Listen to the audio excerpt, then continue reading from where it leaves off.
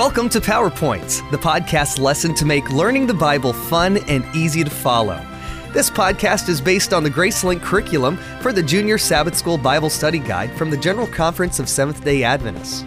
You can read along at juniorpowerpoints.org. There, you can also download and subscribe to these podcasts under Resources or on iTunes.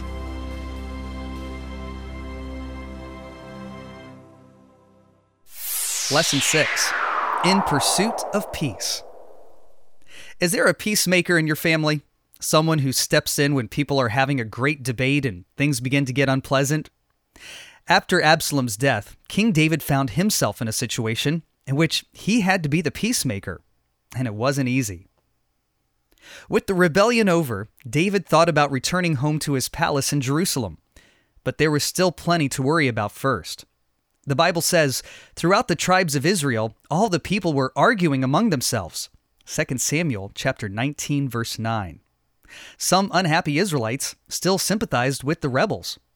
How can God bless us if we don't get along? The king mused. We can't call ourselves followers of God and hate one another.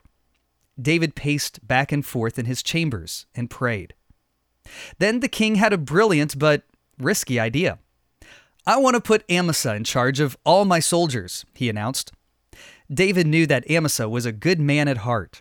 If entrusted with responsibility, he would rise to the occasion and be loyal to his king. Amasa was much too valuable to be put away and shunned. David was right. Kindness did win the heart of his former enemy, and Amasa gained many supporters for the king. Finally, David decided it was time to move back to Jerusalem. The journey began, and his long caravan soon reached the east shore of the Jordan River. Who was that person coming across the river? Could it be Shimei, that troublemaker? Sure enough, it was Shimei, the one who had cursed the king when he was running from Absalom.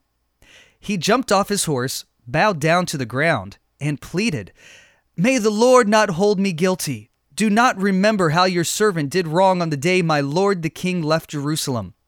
May the king put it out of his mind. For I, your servant, I know that I have sinned, but today I come here as the first from the tribes of Joseph to come down and meet my lord the king." "Shouldn't Shimei be put to death for this?" asked Abishai, son of Zeruiah. "He cursed the Lord's anointed." "Should anyone be put to death in Israel today?" asked David in reply. "Don't I know that today I am king over Israel?" As king, David could have had Shimei executed immediately. Instead, he held out his hand to Shimei and said, "You shall not die." Verses 19 through 22. Later, David resolved a bitter argument between two important people. Ziba had accused Mephibosheth of disloyalty to the king, and as a result, he was given his master's inheritance. When David returned to Jerusalem, however, he listened to Mephibosheth's side of the story. He claimed to be innocent and wrongly accused by his servant. The king sought to find a solution to their conflict, and as a result, he divided the land equally between them. David's influence continued to spread throughout the nation until unity was largely restored. Although he made many mistakes, he also learned to be a peacemaker. He knew that doing one's best to get along with others is an important part of following God and leading his people.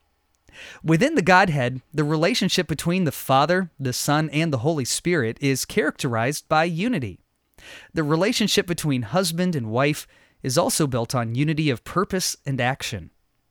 God's desire for us is to live and work together in unity. This can be accomplished by the power of God, only when the members of the church relate to each other with Christian love and respect. It is a great blessing to pursue peace with one another and to build harmonious relationships that lead to unity.